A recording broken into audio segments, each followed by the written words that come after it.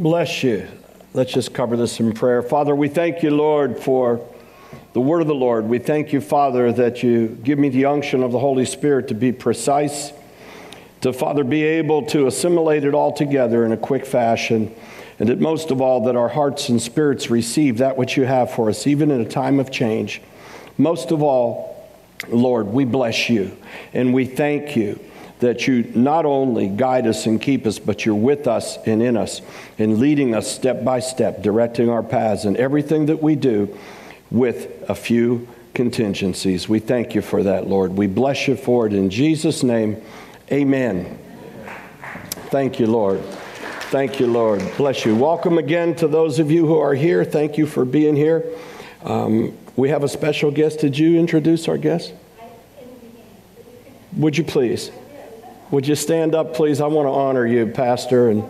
Pastor Rick Yep. and Jan Mason from Columbus, Ohio. Tremendous people we of honor God, you. servants We are of so God. thankful that you are here with Been us. Thank you. serving the Lord Thank you. diligently for many years.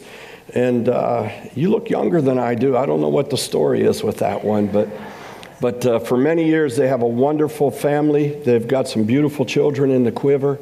One who's got a call on his life to plant a church. We want to bless him and thank you for him. And one that's far away over in Korea, and another one who likes to play with big boys' toys, flying drones and stuff like that, sophisticated stuff. So we just bless you with all of that.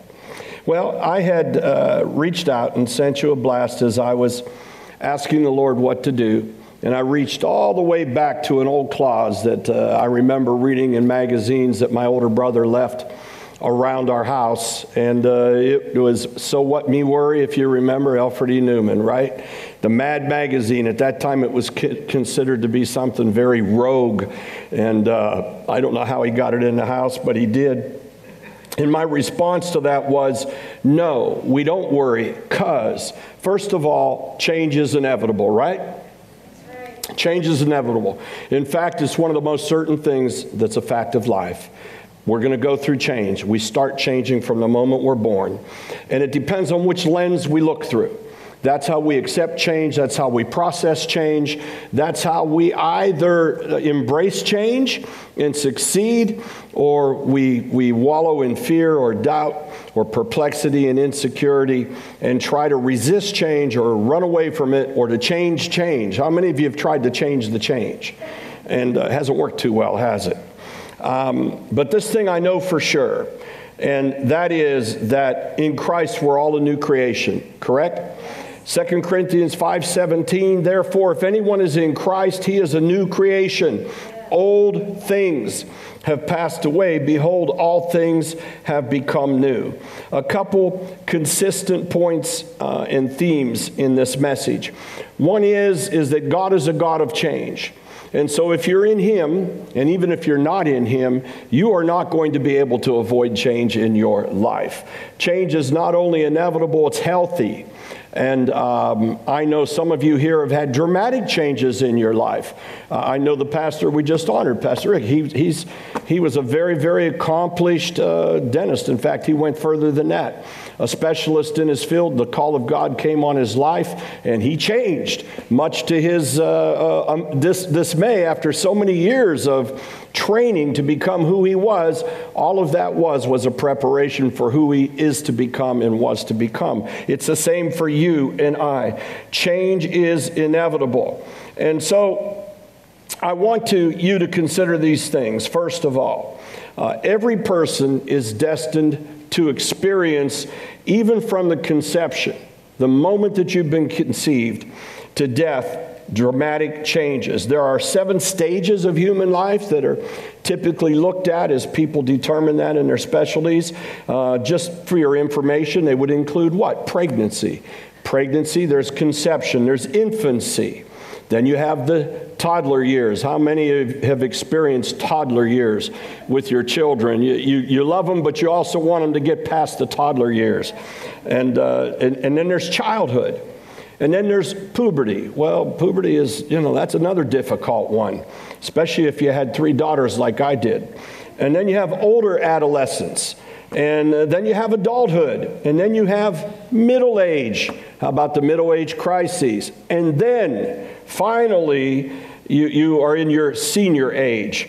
And we do proper things as we get through there, and we do improper things as we get through there. So I want us to ask these questions, and we're going to answer them as quickly as we can today. And it's, how do you enter into change? And who are you when you enter into change? Are you that person before or during, or do you come out afterwards? And next, the answer to the question is also a question, are you in him and is he in you? Are you in him? Who? The Lord. And is he in you? And then what path do you acknowledge that you're on? Now, as a nation, we seem to be on a very, very wayward path. Doesn't matter what side of the pendulum you sit on, 50% of the nation isn't happy. 50% of the nation has a lot of anxiety. People are so passionate about it that it breaks out in interruptions of violence and of insurrection and anarchy and at the very least, passionate protests. Very, very unhappy. Well, we also know that let's not judge the world lest we be judged, which we need to do ourselves. Judgment begins in the house of God. The body of Christ is very, very confused. The body of Christ has not come to unity at all. Those are my Catholic brothers and sisters. I'm sure you're as chagrined and astonished as I am with the comment of this Pope Francis, whom I was suspect of all along, who recently just came out a couple days ago and he embraced same-sex union. Same-sex union. And I know a lot of my Catholic friends are traumatized. And I know there are priests and bishops who are traumatized. They don't know what to do. He just put a schism in that faith that I don't think will heal very well whatsoever. And so we are in that place of perplexity where we need to understand and know not only who we are, but what we can do in these times of crises and change. We understand that during Jesus' earthly realm, the people that he was ministering to, pay attention to this, they were spiritually dead. They were all spiritually dead. There wasn't one born again, not a one. And so they weren't able to process things the way that we are equipped to process things, which then makes us wonder about his words that he spoke to this group of blind and deaf people. And what was their level of faith, and what did he mean about faith?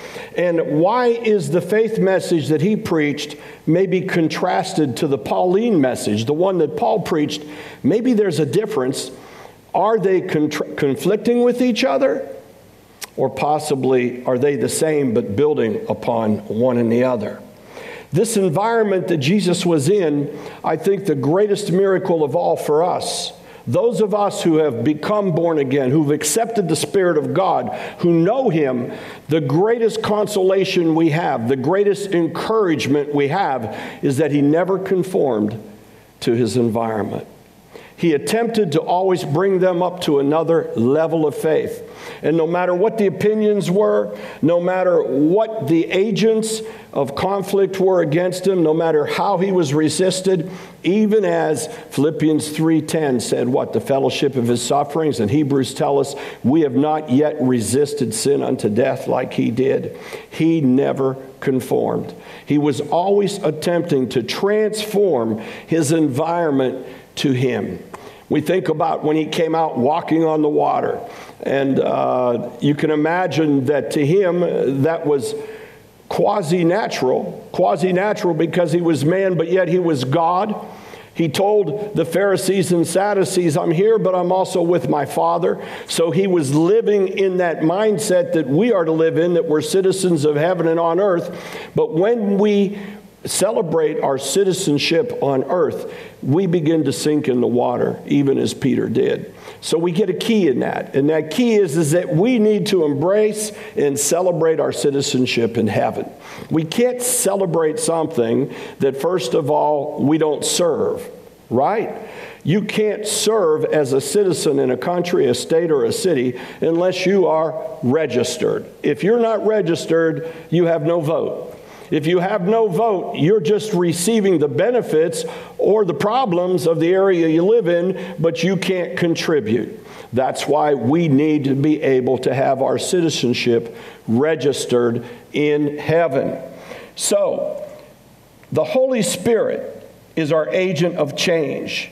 And we need to understand that the Holy Spirit, even though he might have visited a few in their time, and the Holy Spirit was upon him, and the Holy Spirit was upon John, they were not yet born again. Not even John the Baptist was filled with the Holy Spirit in his lifetime here on earth. Only one, Jesus Christ, filled with the Spirit of God. So the agent of change comes with requirements. And the agent of change, the Holy Spirit, has specific agendas and specific assignments for us and to the Father. Let's look for a moment at 2 Corinthians 3:18. We're going to have a lot of scripture today. If we have it my way, I want to preach through the scripture. And I don't want to just paraphrase. I think it's very important. 2 Corinthians 3:18, and we, who with unveiled face all reflect the Lord's glory, are being transformed into his likeness with ever-increasing glory, which comes from the Lord, who is the Spirit. And then, of course, some translations say being transferred from glory to glory. We also know that there's scriptures that tell us that we're moving from a strength to a strength. We're moving from a faith to a faith. Acts tells us, Acts 17, in him we live, we move, we have our being. It's all about moving. It's about going into the place of next, as we took that journey coming into the first of the year. And we found out that God was moving us to a massive place of next. And there are minimal increases in the steps we take, and there are large increases in the steps we take. In our lives, we've had some large steps, we've had some smaller steps. One of the largest steps was the Lord putting a hook in our mouths and yanking us down to Miami, throwing us into the best third world country in the world at that time. Nobody spoke English, and the people drove like they were in Nicaragua or Egypt or somewhere else, and it was a real cultural shock to us. We didn't know anybody, one or two people. We didn't speak the language, and God placed us in a all-speaking Spanish ministry. And very shortly, I got appointed. I'm not sure how long it took to be anointed, but I got appointed the English pastor in a Spanish church where nobody spoke English. And so that was a radical change. And what was our first inclination? After a few months and everything blew up, and the business that I had was absconded, everything was down. We couldn't make enough money to pay the fuel bills. We had a house there, a house here. We had too much over our head. We still had this church. We bought this church. The Lord told us to buy this church and preserve it for Him. And the only thing we did was make payments with it and let other people use it, and some misused it. We've came back a little while ago after we had done it, and after we started to relocate here in 2011, 2012, we started to run into people who told us they went to church here. And they told us the name of a church that was here that we'd never heard of. And they were here for a year. And they thought we had an agreement with them. I said, no, we had an agreement with Him. And we told one person they could use the church. Well, I guess that person, they leased it to other people. So you talk about major changes in your life. And then we had little changes, as you all have had, minor changes. But here's the difference. We knew that we were called. And when all else failed, and when everything was clouding on us and pounding down on us, and I remember my wife crying as we came out of a pharmacy to get some medicine for one of our children who had a high fever, and she said, I had Spanish, but I don't know how to speak it anymore, and I couldn't speak to that person. And I realized that how hard it was on her, even as hard as it was on me as a mother trying to take care of her children in a foreign land, in a place that we didn't fit culturally, in a place that we weren't prepared for in the flesh or mentally. Only one thing worked for us and still works for us and works for you right now. And that is that we were prepared in our hearts by the Spirit of God, but God. But God. And that's the place we need to come to. And that's the place I'd like to help take us to this morning as we go forward. Now, have you considered that the vast majority of the teachings of Christ in the Gospels were prophetic? We don't think of that very often, do we? We know he was a prophet, but we don't register him in our mind as a prophet, but almost everything he taught about faith was looking forward to the moment that he would already have taken care of the sin problem. Because without the sin problem, faith isn't going to work very well, is it? The sin problem needed to be taken care of first, and that wasn't taken care of until he died on the cross, descended from hell, presented his blood as a propitiation for our sins unto the Father, so that what? So that we could come boldly in, so that we could have authority in his name, so that we could be made righteousness because he had been made our sin, that we are made the righteousness of God. You cannot separate being made the righteousness of God from the purity and the potency of faith. A lot of people have faith, but if it's not faith in God's righteousness, then it's faith in other things and in themselves. And that becomes motivational speakers. That becomes those who are believing that if you just do something the right way, that the goodness of what you do, or how hard you work at it, or how long you persevere at it, will have benefits for you. That's a faith, but it's not the kind of a faith that Jesus talked about. It's not the kind of faith that raises somebody from the dead. It's not the kind of faith that helps limbs to grow back on. It's not the kind of faith that takes you or me out of a very, very dark time in our life. Whatever it is, illness, addiction, rejection, death of a loved one suddenly, abandonment, whatever it is, it's the God faith that is lasting and that you can trust. But to be there, to have that, there are requirements for us. I want you to consider that Jesus, as we know in Hebrews 12:2, Jesus, it says, looking unto Jesus, the author and finisher of our faith, who for the joy that was set before him endured the cross, despising the shame, and is set down at the right hand of the throne of God. Looking unto Jesus as what? The author and the finisher. So it's a process. In the Gospels, he elaborated on faith that the Word of God had already been sent to the people of God, or those who would be the people of God, from what? The law and the prophets. And Jesus himself said in John, you had the law and the prophets, and then came John. And from that moment of John, it began to open up a new dispensation. It didn't take a long time. It accelerated very quickly. And we moved from John, who was between the law and the prophets, into Jesus, the ecclesia, the birth of the church. Well, beloved, we're in the same moment right now. We're in a type of the John the Baptist, Elijah the Spirit moment. And we're sitting betwixt the church age and the coming king age. Jesus is coming. He's coming much sooner than they thought he was 2,000 years ago when he was coming. We're that much closer. Think of how fast everything sped up. From the moment that John the Baptist began to preach out and cry out in the wilderness. We're not sure of that time, but we do know it wasn't a long time. And his message was inspired by Spirit, but not Spirit-filled.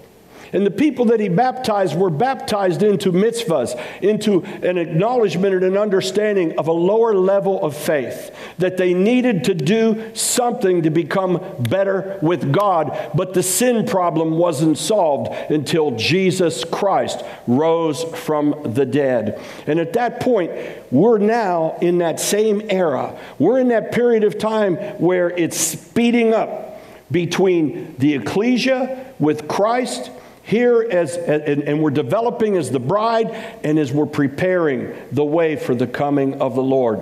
Things are accelerating. And so think of it this way. There were those who were baptized into the lesser faith of John the Baptist. Paul discovered them, didn't he? And they said, are you filled with the Holy Spirit? We don't even know about the Holy Spirit. We were baptized by John. That seems remarkable. There are people in the body of Christ today who are still stuck in the baptism of John. They're still stuck in the religion of baptism.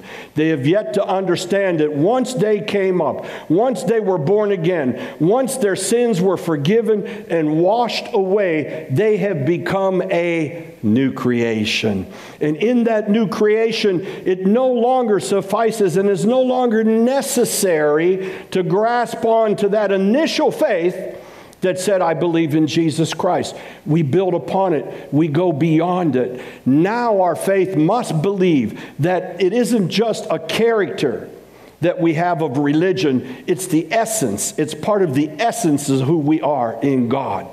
God is a spirit. Those who worship him must know him in spirit and in truth. If we don't exercise our faith in spirit, we are no different than the ones that Paul discovered. And they said, I don't know about this Holy Spirit. I was baptized in that other thing. I was reading something by some of the old writers in the last couple days. I like to read the old writers for some reason. And I realized that the major message of the evangelists, not even now some, but not as much as it was, but major man, was all about forgiveness of sin. And they gave the same message whether it was to born-again believers or to those that were unsaved. Beloved, the church doesn't do well once we're saved and doing well to keep getting a message about being forgiven for sin. We need to get over that. We need to accept that. We need to come to the maturity of ourselves. I liken it unto this. We went through the stages of life. A child is born and that child is helpless. That child needs everything to be taken care of it. When that child dirties, somebody else has to clean it up. And finally they get trained and everybody goes, hallelujah. The diaper bill is over with. Unfortunately, the diaper bill in the church is still being paid.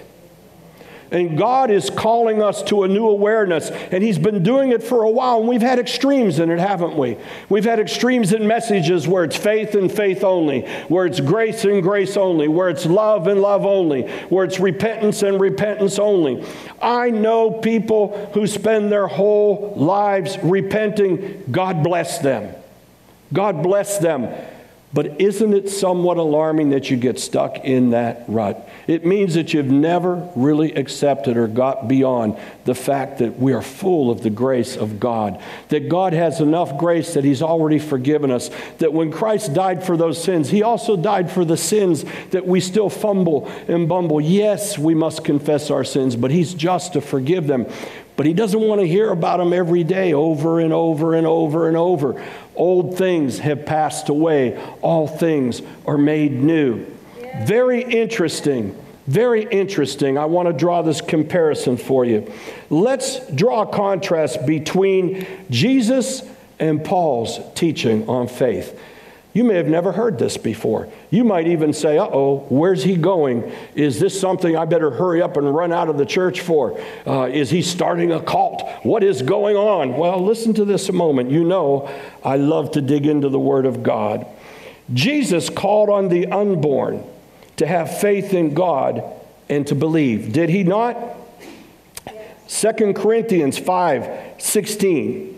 tells us that, therefore, from now on, this is Paul's impression of that, starting in 16. Therefore, from now on, we regard no one according to that flesh. Even though we have known Christ according to the flesh, yet now we know him thus no longer. We don't know him that way any longer. We don't know him according to that word that was not received by those in the flesh, because it was a prophetic word that was set for after the cross. Therefore, if anyone is in Christ, he is a new creation. Old things have passed away. All things have become new. Now all things are of God, who is reconciled to himself through Jesus Christ and given us this ministry of reconciliation. Now, let's not deal with all things. We don't have enough time. Let's deal with faith. That faith That type of faith that said, okay, I'm going to take a bold step. I'm going to believe in Jesus. I'm going to have enough faith to say, Jesus Christ, you're my Lord. That's faith. And you've often heard me say many times, that's wonderful. And I'm impressed for the person and happy for them when they get saved. But then for me, it's over with. Because really, I look at it this way.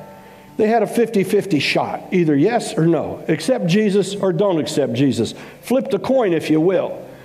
I'm not going to listen to somebody's testimony of how they got saved 40 years after they got saved. Sorry.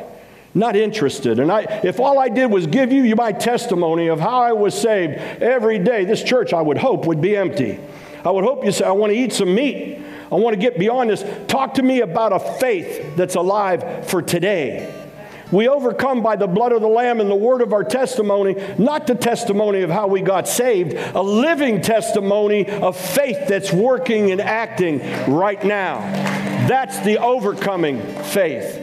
And so all the words that Jesus gave us, all of those wonderful ways that he taught us of how to pray and what to accept, they would not have any potency if it wasn't for the fact that we've been born again.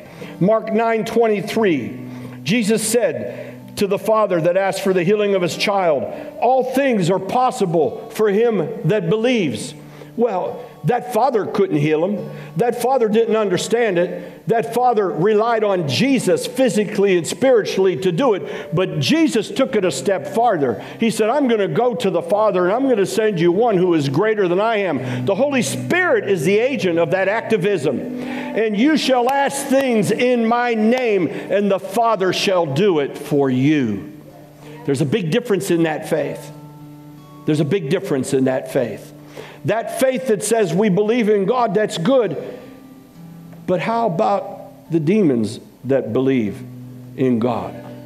They're not in God, and God's not in them, but they believe that Jesus Christ is Lord. Oh, don't send us away. Put us in the pigs. Put us in the pigs. Because we know you can, and he did.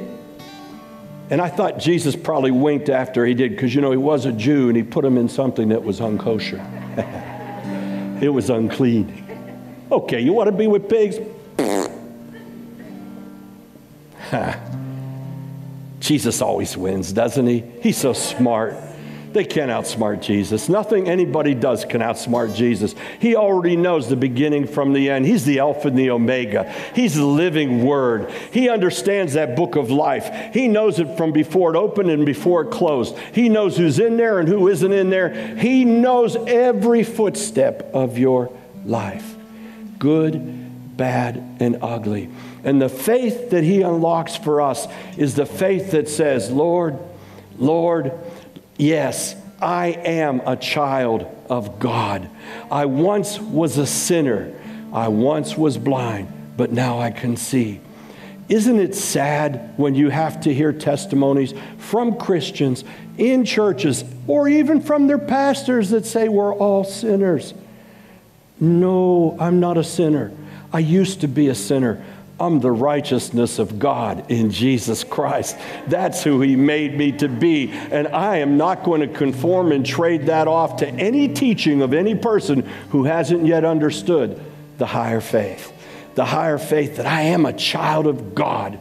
That higher faith that Christ prayed on his way to the cross in John 17. And he said, Father, I want them to be one. One. You think Jesus is one with sin? Do you think that the Spirit of Jesus can at all fellowship with sin in the pure Spirit of God? Absolutely not. And without faith, you can't please God. It's just not the faith in believing that God is. It's the faith that God has given us to believe that we can and we shall do all things through Christ, who's in us and strengthens us. Amen. And so we see these words of Jesus. They're prophetic and they're good to build upon. Matthew 21:22. Whatever you ask in prayer, believe it. You shall receive it. There's a key word, believe. We're going to deal with it in a moment. But notice this. Go through the Pauline expressions and see if you find it. He never tells a believer to believe. Paul never tells a believer to believe. He doesn't use the same words that Christ had. He builds upon those words, which is the precept of this ministry, building upon the firm foundation of the Word of God with fresh revelation. If Paul would have been satisfied with those words, we'd have never received the Pauline epistles, which is the greatest revelation we have in this New Testament, other than the very words of Christ themselves, alive to him now. Paul used that as a jumping place. He jumped up with that faith and went to the higher level, to the higher faith. So what does this contrast reveal? We are believers. We're believers. There's a different level of believing that God is and believing that God is in you and God is in me and that we are in Him. That's a different level of belief.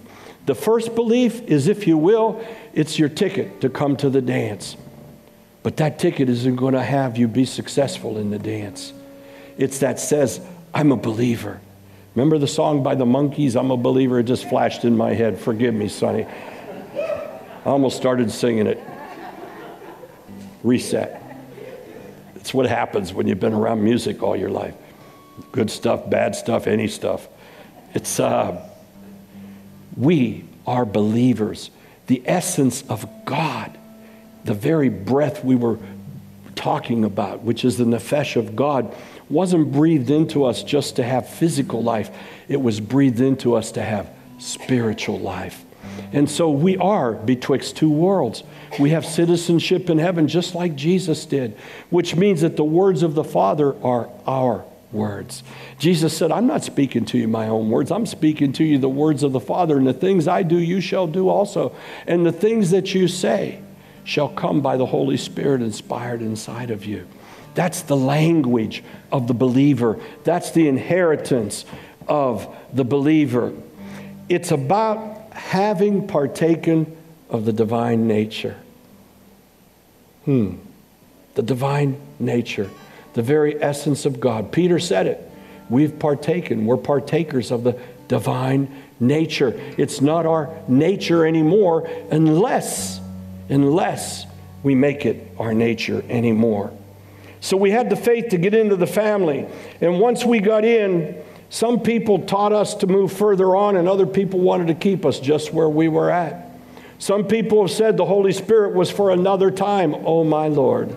What was that time? Was it that little small fraction of time that Jesus was on the earth, or that the apostles were there and God extinguished it, and the very words of Jesus itself aren't there?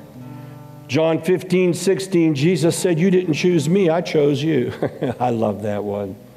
I didn't choose. I thought I did. I mean, when I first confessed Yeshua HaMashiach as my Lord, I thought I chose Him, but it didn't take for long for me to understand He chose me. And all I was put in a place where I only had a 50-50 shot. Choose Him or reject Him. But He chose me.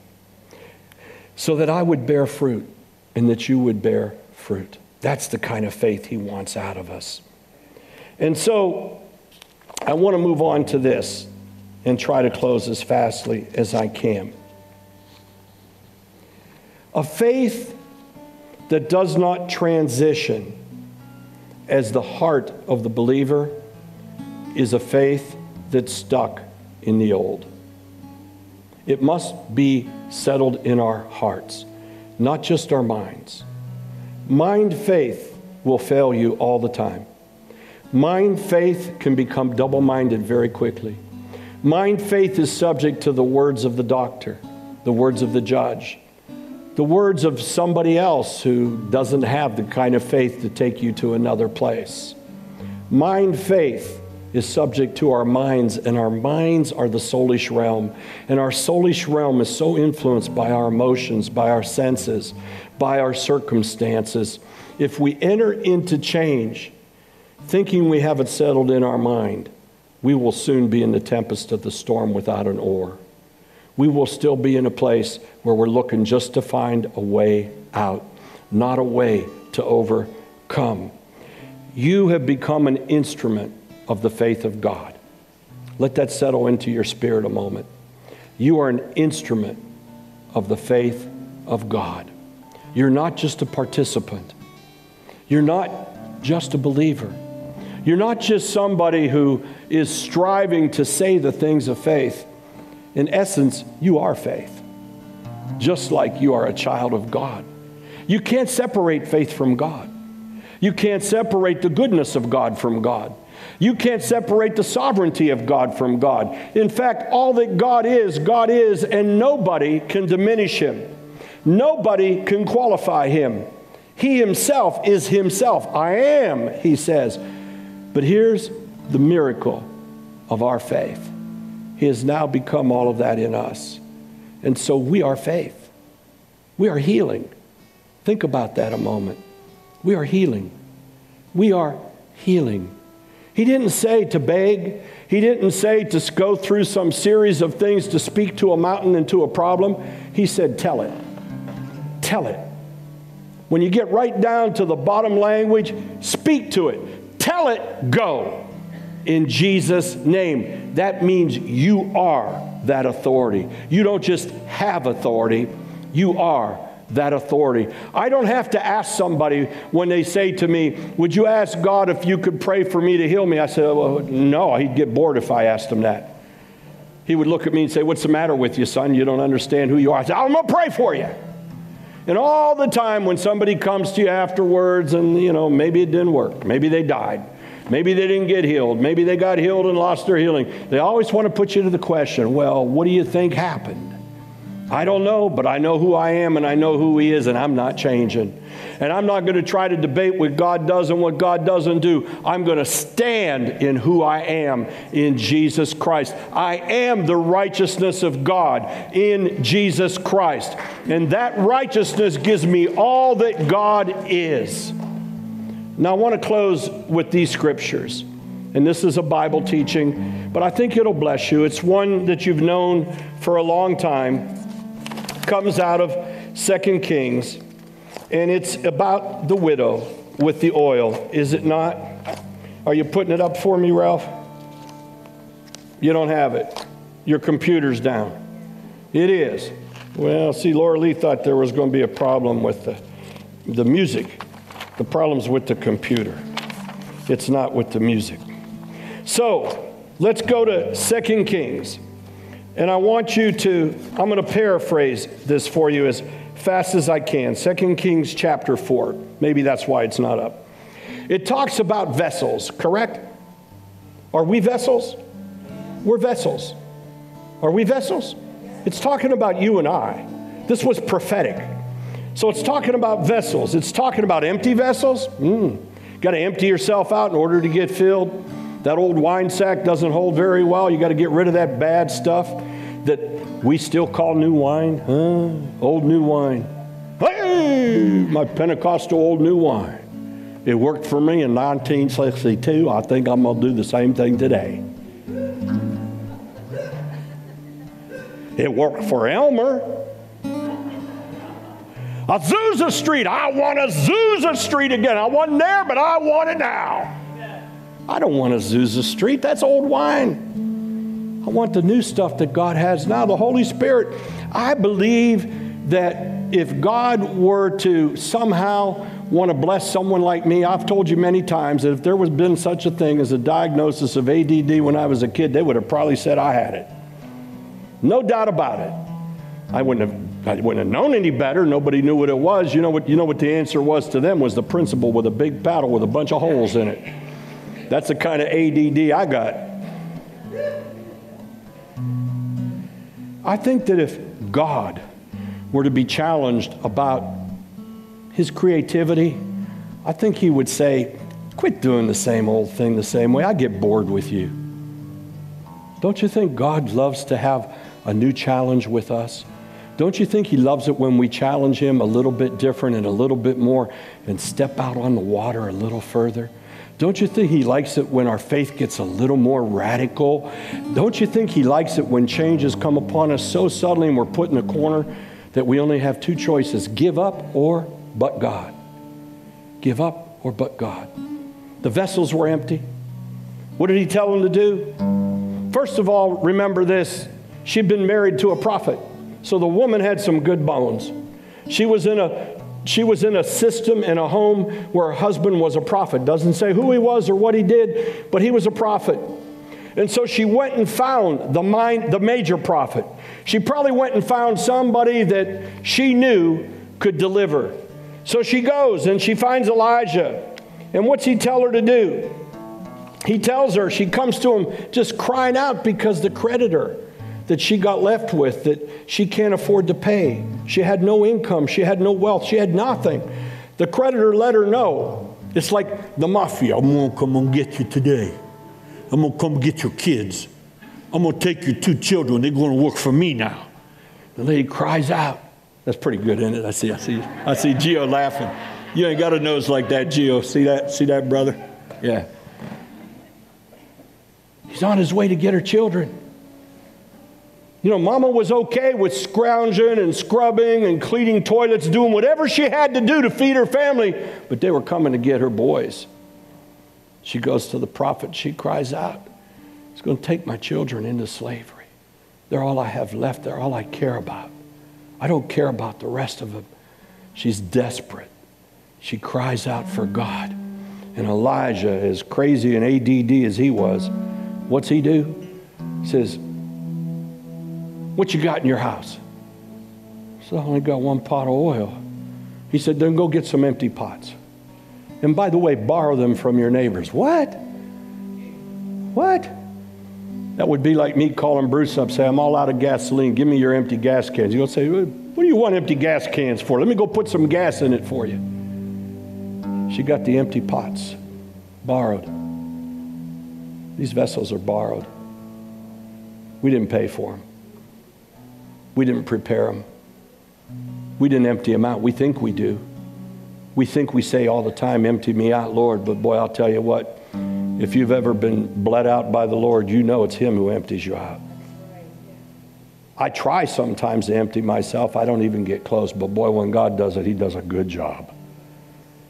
He turns me upside down and inside out and empties me out. And then He tells her, "Bring them in and start pouring." Interesting. Before she pours, He says, "Close the door."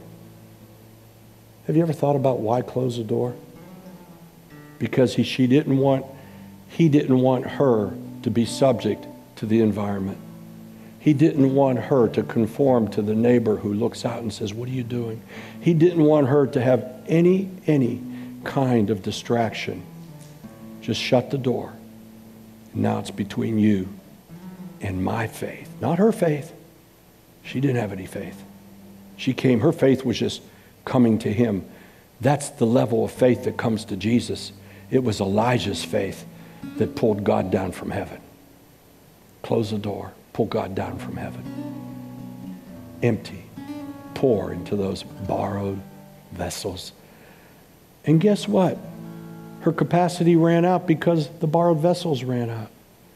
I'll bet you while she was pouring and her son said, "We're all out of vessels, Ma," she probably said, "Darn, I should have got a couple more vessels. Look at this oil. This is the best oil. This is like water turned into new wine. This is good stuff." Elijah didn't even witness it. He went on his way. It was up to God now. He released the word of the Lord. She sold the oil, paid her debts, and her sons were saved. Sons were saved. Beloved, it's in the heart. With the heart, we believe, not with the mind. And out of our mouth comes the emissions of the heart. This is where we settle it, right here. We don't settle it in our mind. Our mind conforms to the heart. We put it here and we shut the door. Shut the door. Nothing's going to move my heart. You know how I pray sometimes? I ask the Lord, first of all, to keep me from fumbling my words. And then I say, "Lord, when I do, let me capture them as quickly as they come out wrong." And I get this visual. I get this negative thing coming out of my mouth, and all of a sudden it's like, psh! I grab it and slap it. Because those words have power. They have a lot of power. And the enemy only has power for my negative words that I release. He has no other authority. Whether you believe it or not one of you is Job. Huh? If you believe in God, you're not Job. Christ has paid the price. You're Jesus in this world with him in you. That's who we are. That's who he is. That's what we believe. Blessed be the name of the Lord. Can we seal it with this prayer? This prayer has more meaning to me every time I look at it. It comes out of Paul in Ephesians 1. And he's writing to the church in Ephesus, as all of you know. And he's trying to get some things straight with them. And this is what he says, Ephesians 1, verse 15. Therefore, I also, after I heard of your faith in the Lord Jesus and your love for the saints, I do not cease to give thanks for you. I make mention of you in my prayers.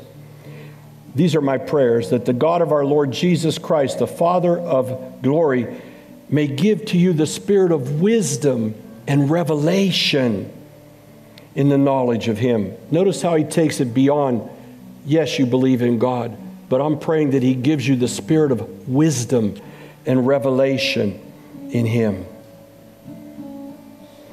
That the eyes of your understanding be enlightened, that you may know what is the hope of his calling, what are the riches of the glory of his inheritance in the saints. The riches of the glory of his inheritance in the saints. Dwell on that. The riches of the glory of your inheritance as a saint. Know it. Embrace it. Eat it in the Word. Live it. Confess it. Relish in it. Take joy in it. Own it. And what is the exceeding greatness of his power toward us who believe? You already believe. You don't need to become a believer again. You're a believer. All that richness is yours. According to the working of his mighty power, which he worked in Christ. Notice he changes the tense. According to the working of Christ, who already did it. It's not something that's progressive where you have to earn it or whether Christ is even going to earn it for you. He already did it. The author and the finisher of your faith. When he raised him from the dead and seated him at the right hand in the heavenly places, far above all principality and power and might and dominion, and every name that is named, not only in this age, but also in that which is to come. Amen.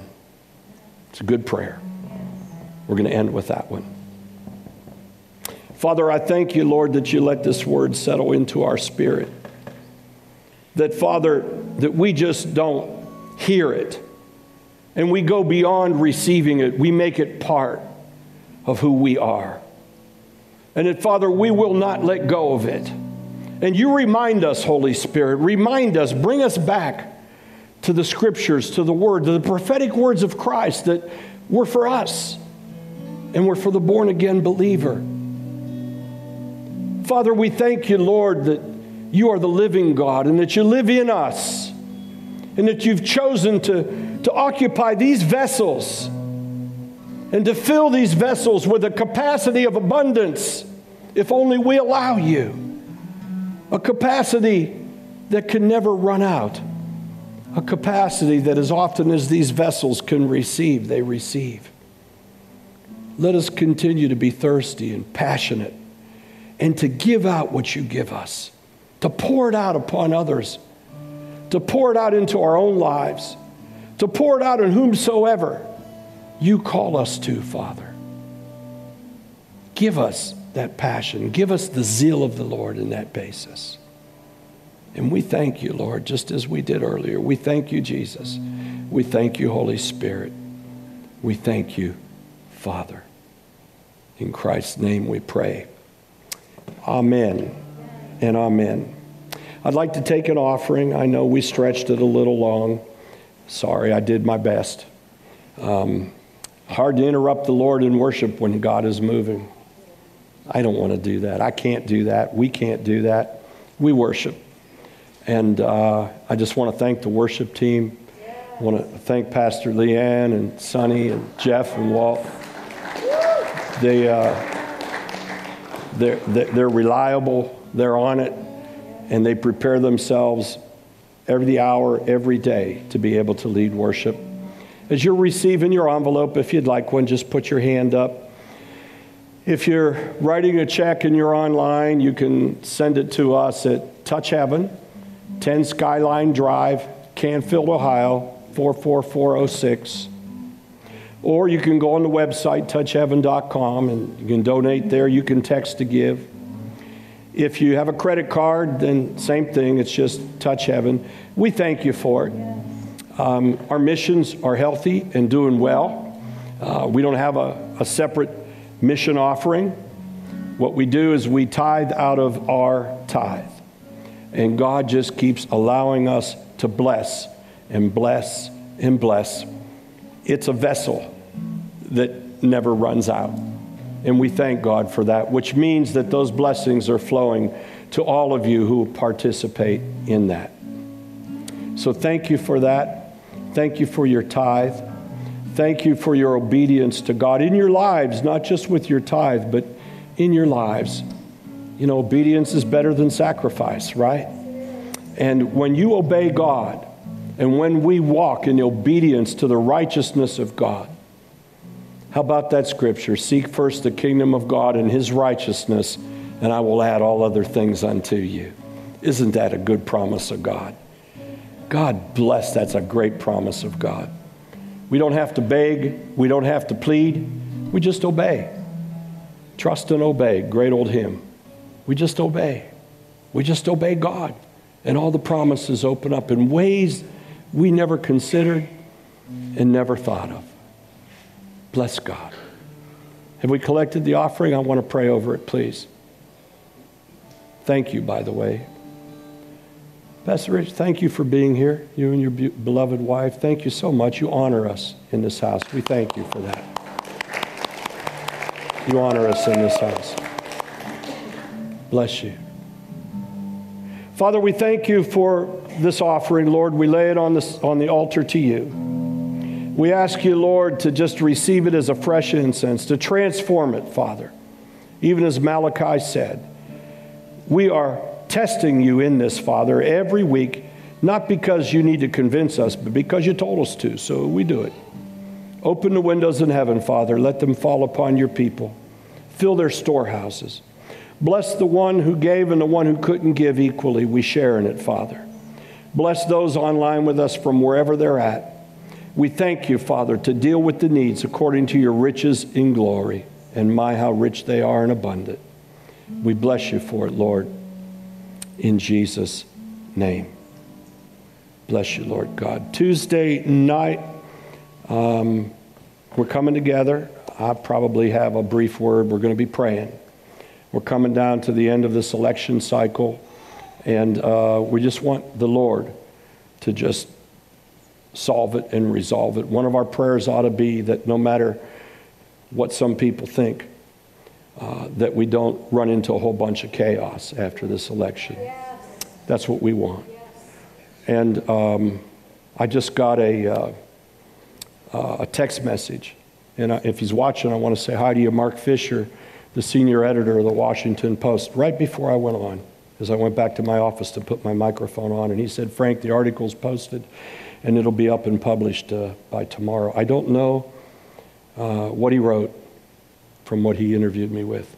But I'm believing the guy, and from my heart and my prayer as he was trying to sort out the differences and the discouragement on the nation, I said, my heart and my prayer is that as the body of Christ, we do what we're supposed to do, that we help to bring healing, that we preach healing in this nation, and that we preach that our hope and our trust is in God and in Jesus Christ, and that we as leaders and as believers, we need to be the ones that have the light in the darkness. We need to show more forgiveness, more love, more compassion, more understanding. I don't know what will come out, You're welcome to go online and see. He's quite an impressive guy. He got 2 Pulitzers and some other stuff. Not the typical, rogue for some of you that are listening and like to write about me that I deal with all the time. I still love you, but I know who you are, and you know who I am. Bless the Lord. Amen. So Tuesday, and keep it in prayer. Let's pray. I'm not going to be unabashed about this. I'm very fond of Lindsey Graham and the stand that he's taken on many things. I'd like to see Lindsey win. He's in a real battle. So, you probably don't even know the other guy, so just trust me on him, will you please? If you're not from down there, you don't even know who that guy is. He's probably a nice guy, but he's not pro-life. And I vote up and down the ballot pro-life. I'm unabashed about it. I'm pro-life. All the rest of the garbage and all that other stuff, if we had it our way, we'd throw all the politicians out of Washington, maybe keep a few, right? And we'd certainly clean out a lot of the Supreme Court and maybe keep a few. But it's not up to us. God's the one who puts them in place. But the one thing it is up to us is to vote for life. That's up to us. And that blood is on the hands of some. And I'm not unabashed about it. Pro-life. Pro-life. The shedding of innocent blood of unborn children must stop. It's a curse upon this nation and a curse upon the body of Christ. Because a lot of the body turns its head and gets fooled by other stuff. So let's pray.